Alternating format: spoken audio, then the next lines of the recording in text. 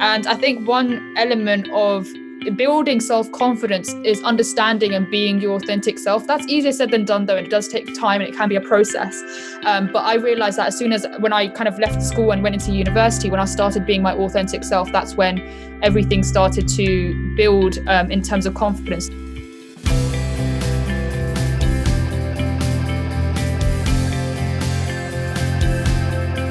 Hello everyone, and welcome to the Student Lawyer podcast series. Whether you're at school, sixth form, university, thinking about a career in law, or exploring law careers, you're in the right place. We are the one-stop shop for student lawyers. If you'd like to join the Student Lawyer as a writer, please email hello@thestudentlawyer.com. This podcast is brought to you by Feed Ignite.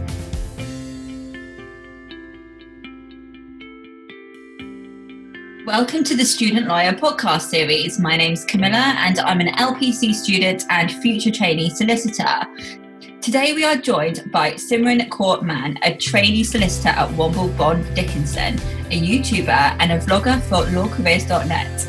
And today's episode is going to be focused on improving confidence. I've got lots of questions for Simran today, so I'm not going to talk for too long. We'll welcome Simran onto the show. So welcome, Simran, and thanks for joining us today on the podcast. Thanks so much for having me. I'm really excited to be here. Thank you. So as a little icebreaker before we get into the show, would you mind telling the listeners a bit about your journey to becoming a trainee solicitor?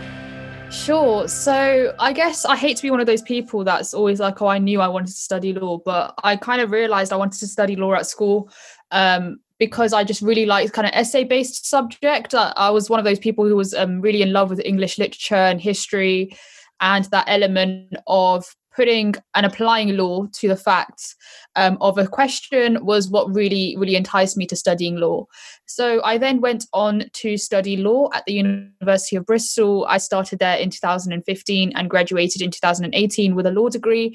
And during university, I guess during my first year and second year, my view about law really changed.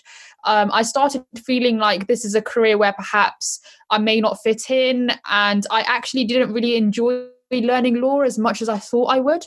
So I started exploring other career options, and I went into a tax internship at the end of my second year at a big four firm called EY.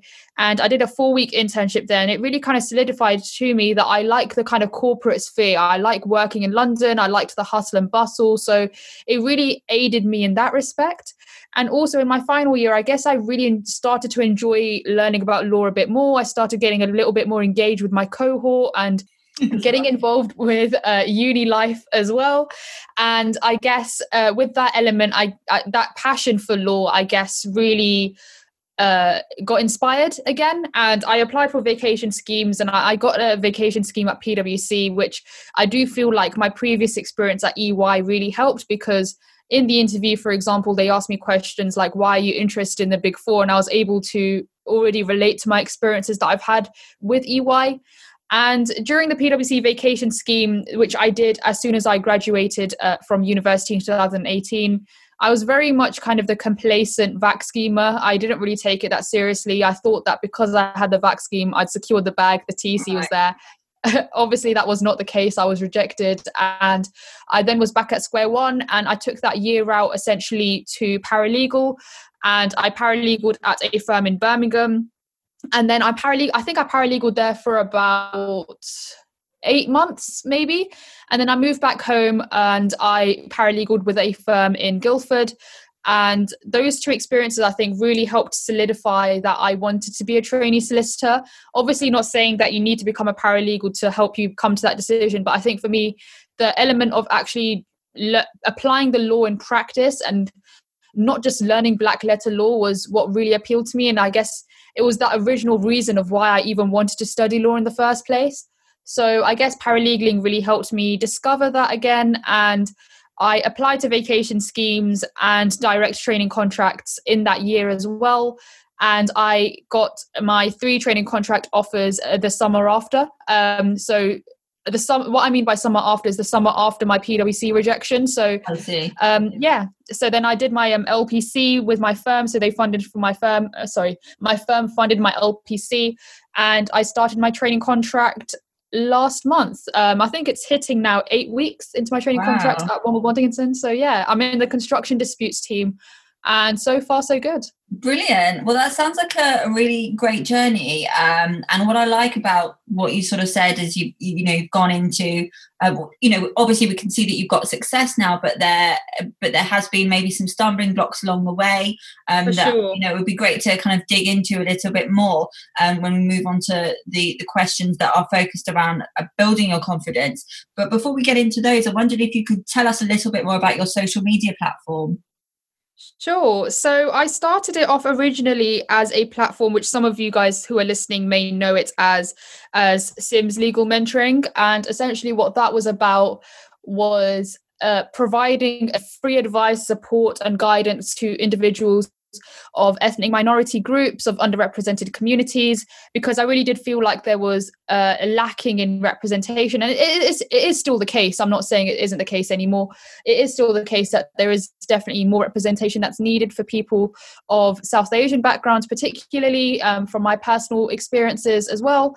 And it was essentially aimed at that element. And within that, I used to provide application reviews and stuff like that. I recently kind of rebranded. I think I rebranded into just my name and myself being the brand. I think I did that sometime last year. I guess the main reason for that was I felt like with the time capacity, I couldn't really do application reviews as properly and to like my full effort anymore because of time constraints, because of all these different things that I've picked up. And however the content and my objective still remains the same. I still believe that I want to make the legal career a lot more accessible to everyone. I still believe that there are people out there who experience a lack of information.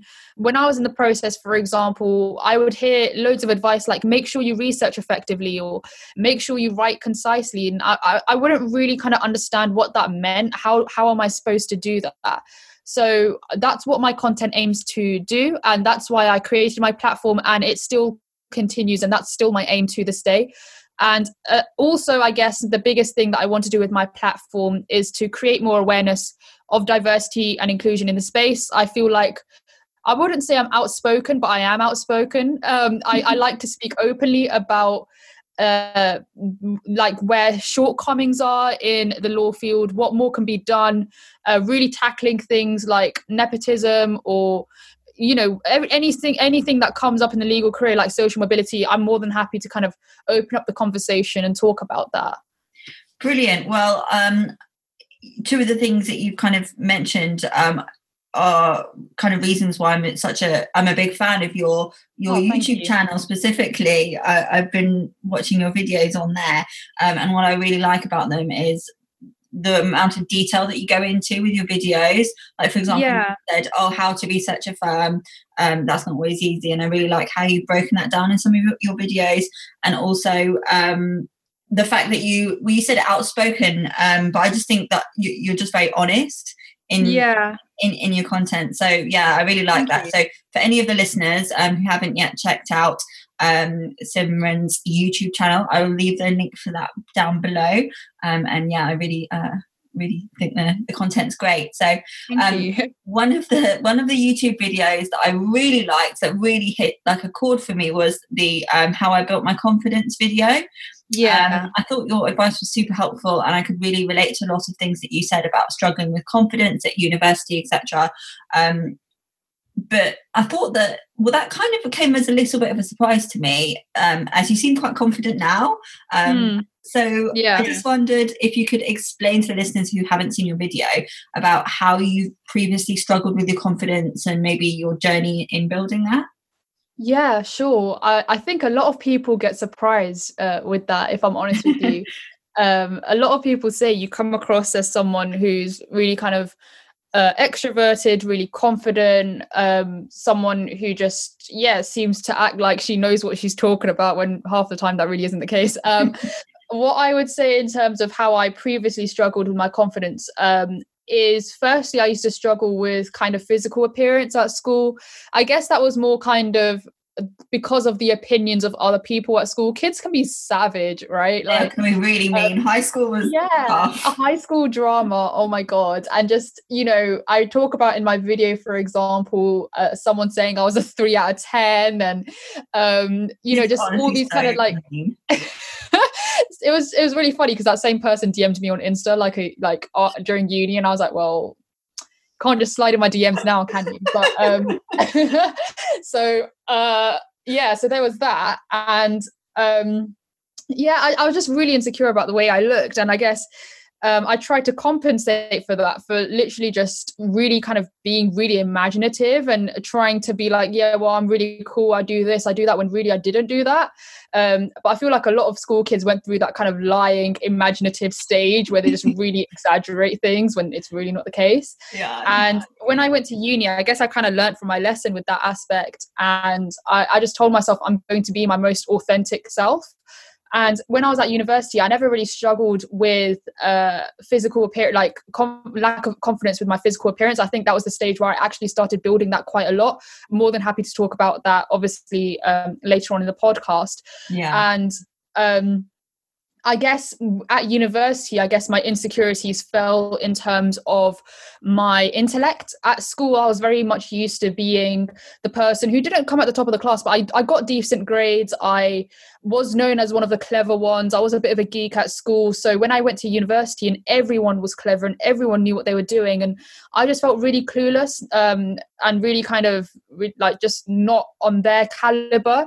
And I just really felt inadequate. And I think that was my big struggle with confidence when I was at university. And it later translated of when I was in the process after graduation as well. There were moments where I just felt like I was at networking events or I was at assessment centers or interviews, and I just felt like I didn't compare to anyone else there either, because of those lack of that insecurity that kind of settled when I was at university as well. So that was my kind of real struggle with confidence back in the day.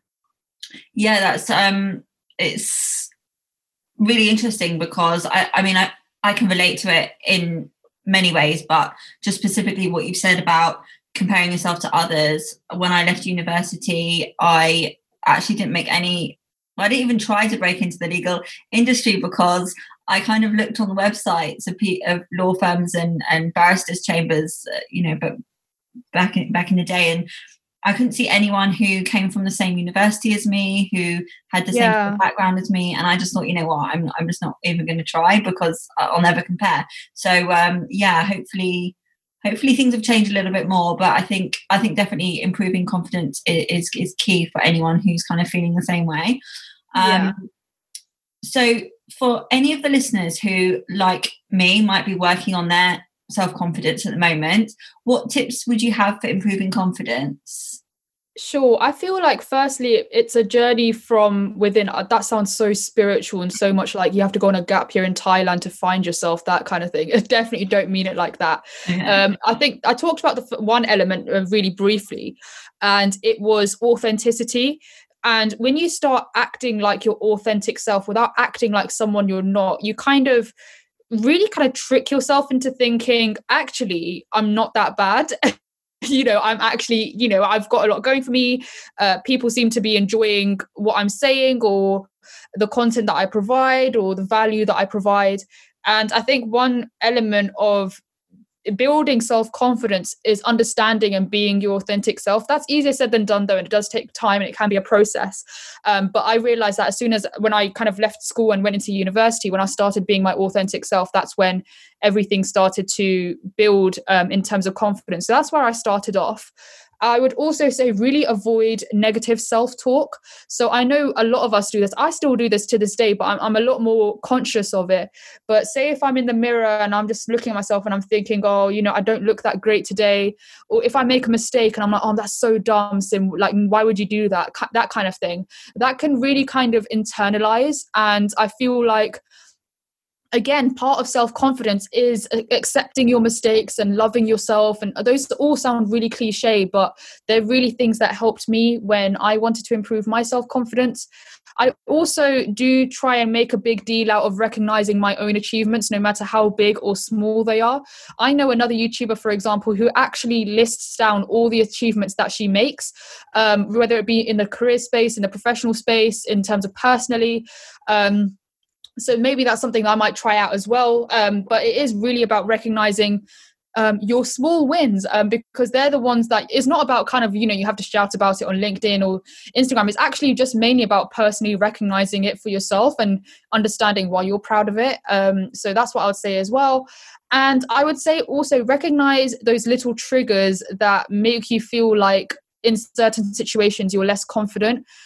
For me, that could be things like toxic friendship groups. It could be social media, because I do think the people around you, if you've not got a great support system around you, for example, if you've got friends that are really judgy, really kind of, if they see someone, they're like, oh, how is she wearing that handbag? Or like, she looks absolutely dreadful.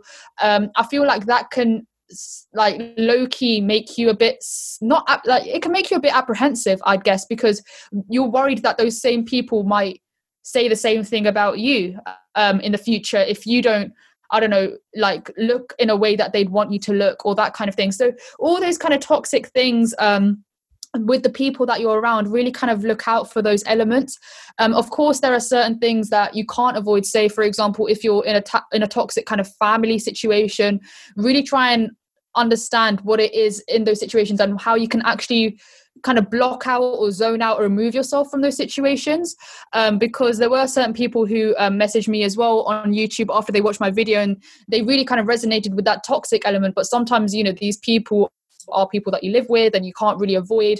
So I think it's really important to recognize how you can zone yourself out from those situations. Or it's easier said than done, though, I guess. And with social media, I guess, in my opinion, it's a lot easier in terms of if you are feeling like a certain social media page, like Instagram or LinkedIn, for example, if you're seeing all these achievements, which is great, it's great seeing people's achievements, but I think we all have that wistful feeling of, oh, I wish it was like that for me.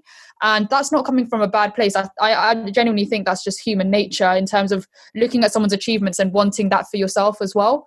And what I would say is, with that element, you can honestly just deactivate your social media and take that time out if you need.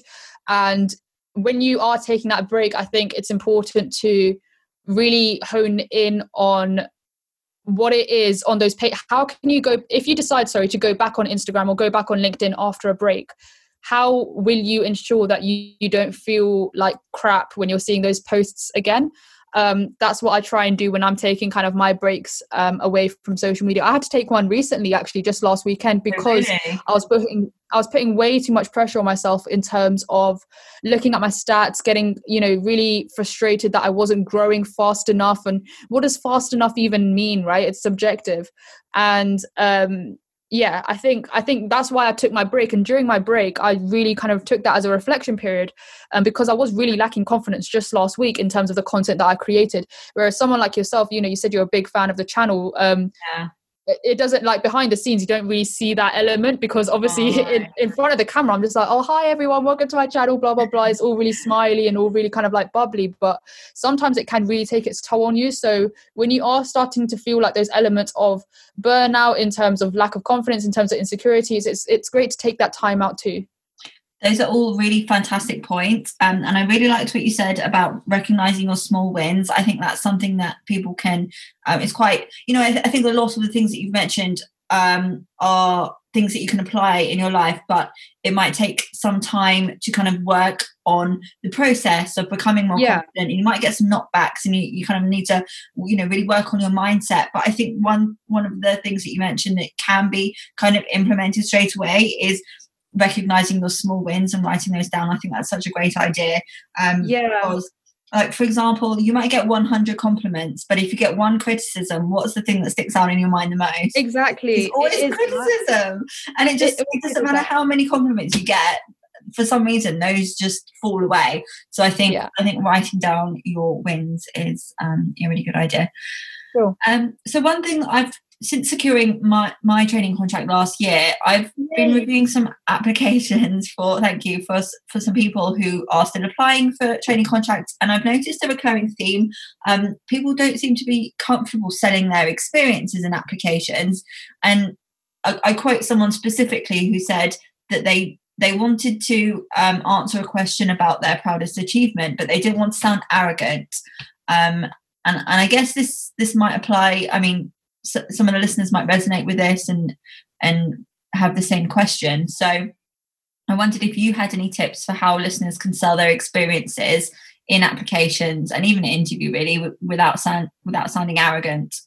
Yeah, I mean, the first thing is in job applications, it's about showing yourself off in a professional manner and understanding what makes you a suitable candidate. So I think a lot of the things like questions like tell us about your proudest achievement, it is honestly that the firm is asking you to shine, so shine. So that's the first thing I would say. Secondly, I would say, if you don't want to sound arrogant, really look out for the wording of how you say things. I talk about this in one of my old YouTube videos. I think I'm analyzing my worst applications or something, and I remember I used the term in one application. I said I mastered the ability to communicate with clients. And I remember this. I've seen that video. Yeah, thanks for watching. But master the ability, like, what is that even about? Like, if I'd mastered the ability to communicate, I don't even need to have a trainee solicitor. Like, I don't need a training role. I think it just came across as really OTT, really kind of arrogant, really like, I don't need your training. I've already mastered it. And yeah, I think it's really being mindful of the wording that you use on how you say things. If I wanted to rephrase that, I could easily say I've honed in on my ability, or I've enhanced my ability, because that just says that, or I've improved my ability, because that's not saying that you're at the absolute top of your game. It's just saying that you've improved it, and obviously it's suggesting that, you aim to improve it even more as you go along in your career journey. So essentially, that's what I'd say as well. Look out for how you word things. Look out for those keywords that may sound a little bit OTT, a bit flowery, a bit arrogant. And what I would say also is when you are talking about things like your proudest achievement, or those questions where you're allowed to kind of show off a bit about yourself, essentially just frame yourself in the mindset of you're speaking facts, right? Your proudest achievement is your proudest achievement, and no one can take that away from you. And then what you're doing is essentially linking it back to the firm that you're applying to. I wouldn't really necessarily call that showing off. I'll just call that answering the question and what's being asked of you. So I'll just reframe the kind of narrative in my head in terms of what they're asking for. Because in an application, if you're not talking about your achievements in a manner in which that shows that you're proud of yourself, then the firm's not going to have that confidence to take you on either, if that makes sense. Yeah, definitely. I think that's a really good explanation of that. So thank you so much. Congratulations on starting your training contract recently with Womble Bond Dickinson. How has it been starting your training contract in a pandemic, and what advice would you give to anyone who's about to undertake a virtual back scheme or start their training contract remotely? I would say, firstly, thank you so much, first of all, for the kind words. I did start my training contract 7 weeks ago now, and I would say, honestly, hand on heart, starting remotely was a lot harder than what I thought at first. I thought before my training contract, I've done Zoom calls before. I'm pretty much used to things like communicating to a screen, essentially. So I thought I'd be okay. However, I think there's two key things when you're starting a training contract virtually that really made it hard for me personally.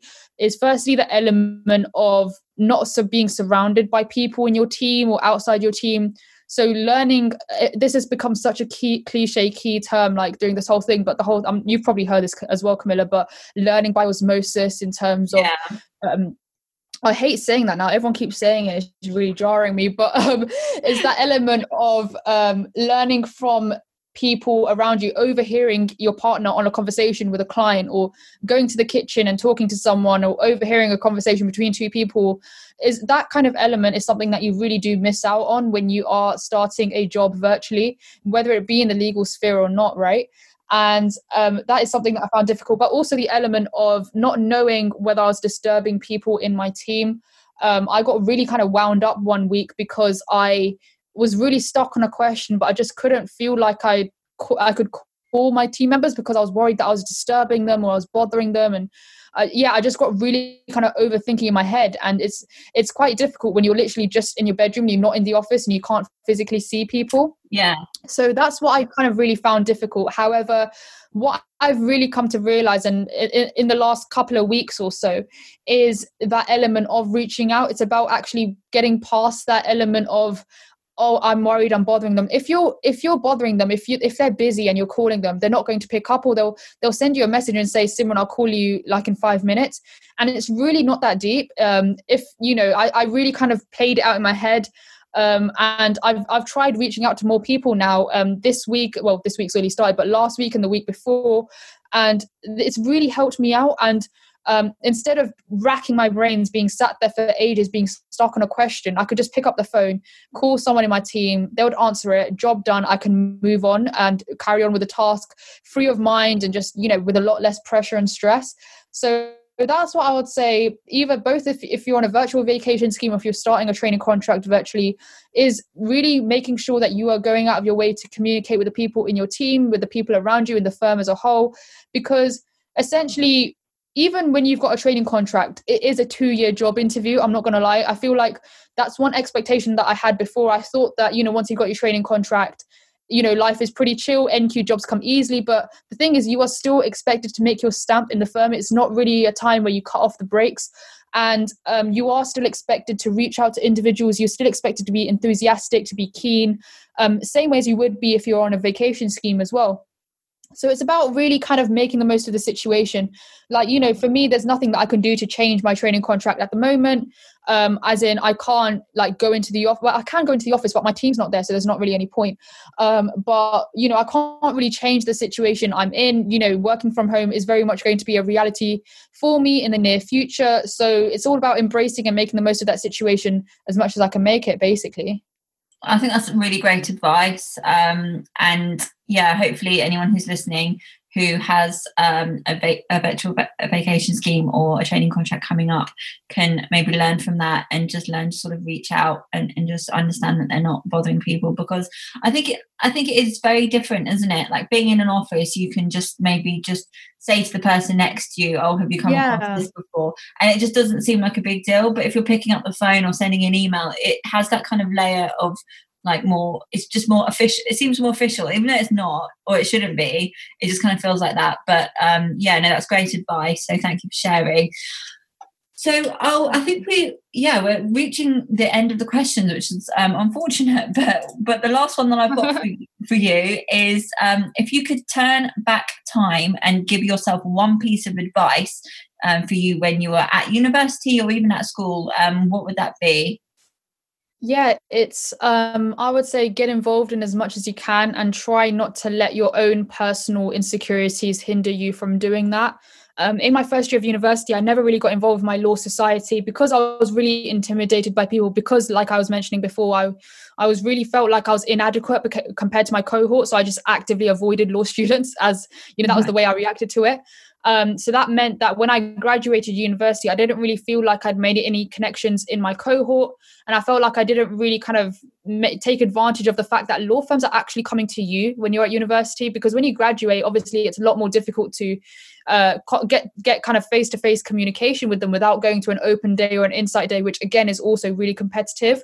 So that's not to say for those of you listening who've graduated from university, I'm not saying that, you cannot create connections now that you've graduated university with no connections. It's still possible.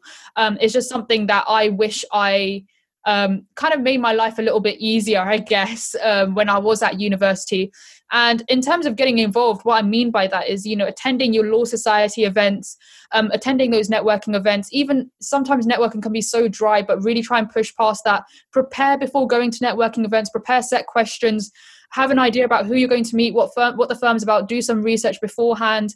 And then when you're at the event itself, really try and make sure that your questions get answered, but also listening to other people's questions as well, because they can really offer some insights that, you wouldn't have thought of before.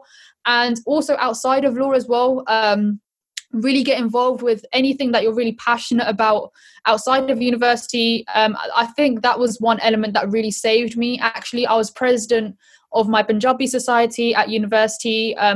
So I was, and I was also social secretary of like Bollywood dancing or something as well. So that's cool.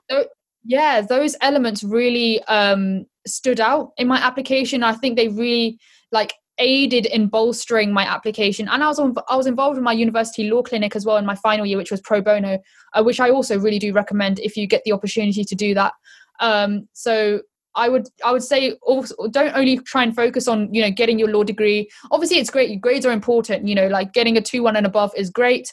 However, don't try and just siphon yourself off to be just doing that, because unfortunately law firms are looking for more than just grades at the moment. Brilliant. Thank you so much for all of the advice you've given during this episode. No worries. And just finally, where can listeners connect with you and follow your journey? Yeah, sure. I mean, I am the most active on YouTube.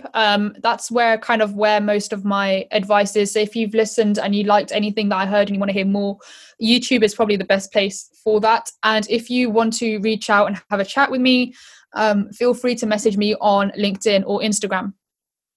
Brilliant. Okay, well, I'll leave the details to all 3 of those platforms in the show notes, so listeners can find those easily. But yeah, thank you so much, and thank you to all the listeners for tuning in.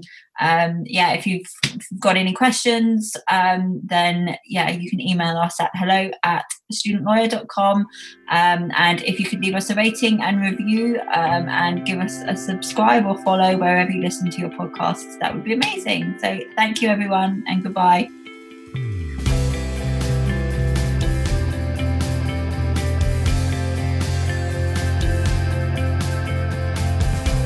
To hear more of the Student Lawyers podcast, hit the subscribe button and leave us a star rating and review. If you would like to join the Student Lawyer as a writer, please email hello@thestudentlawyer.com. We'd like to thank Felix Knight for producing this podcast today.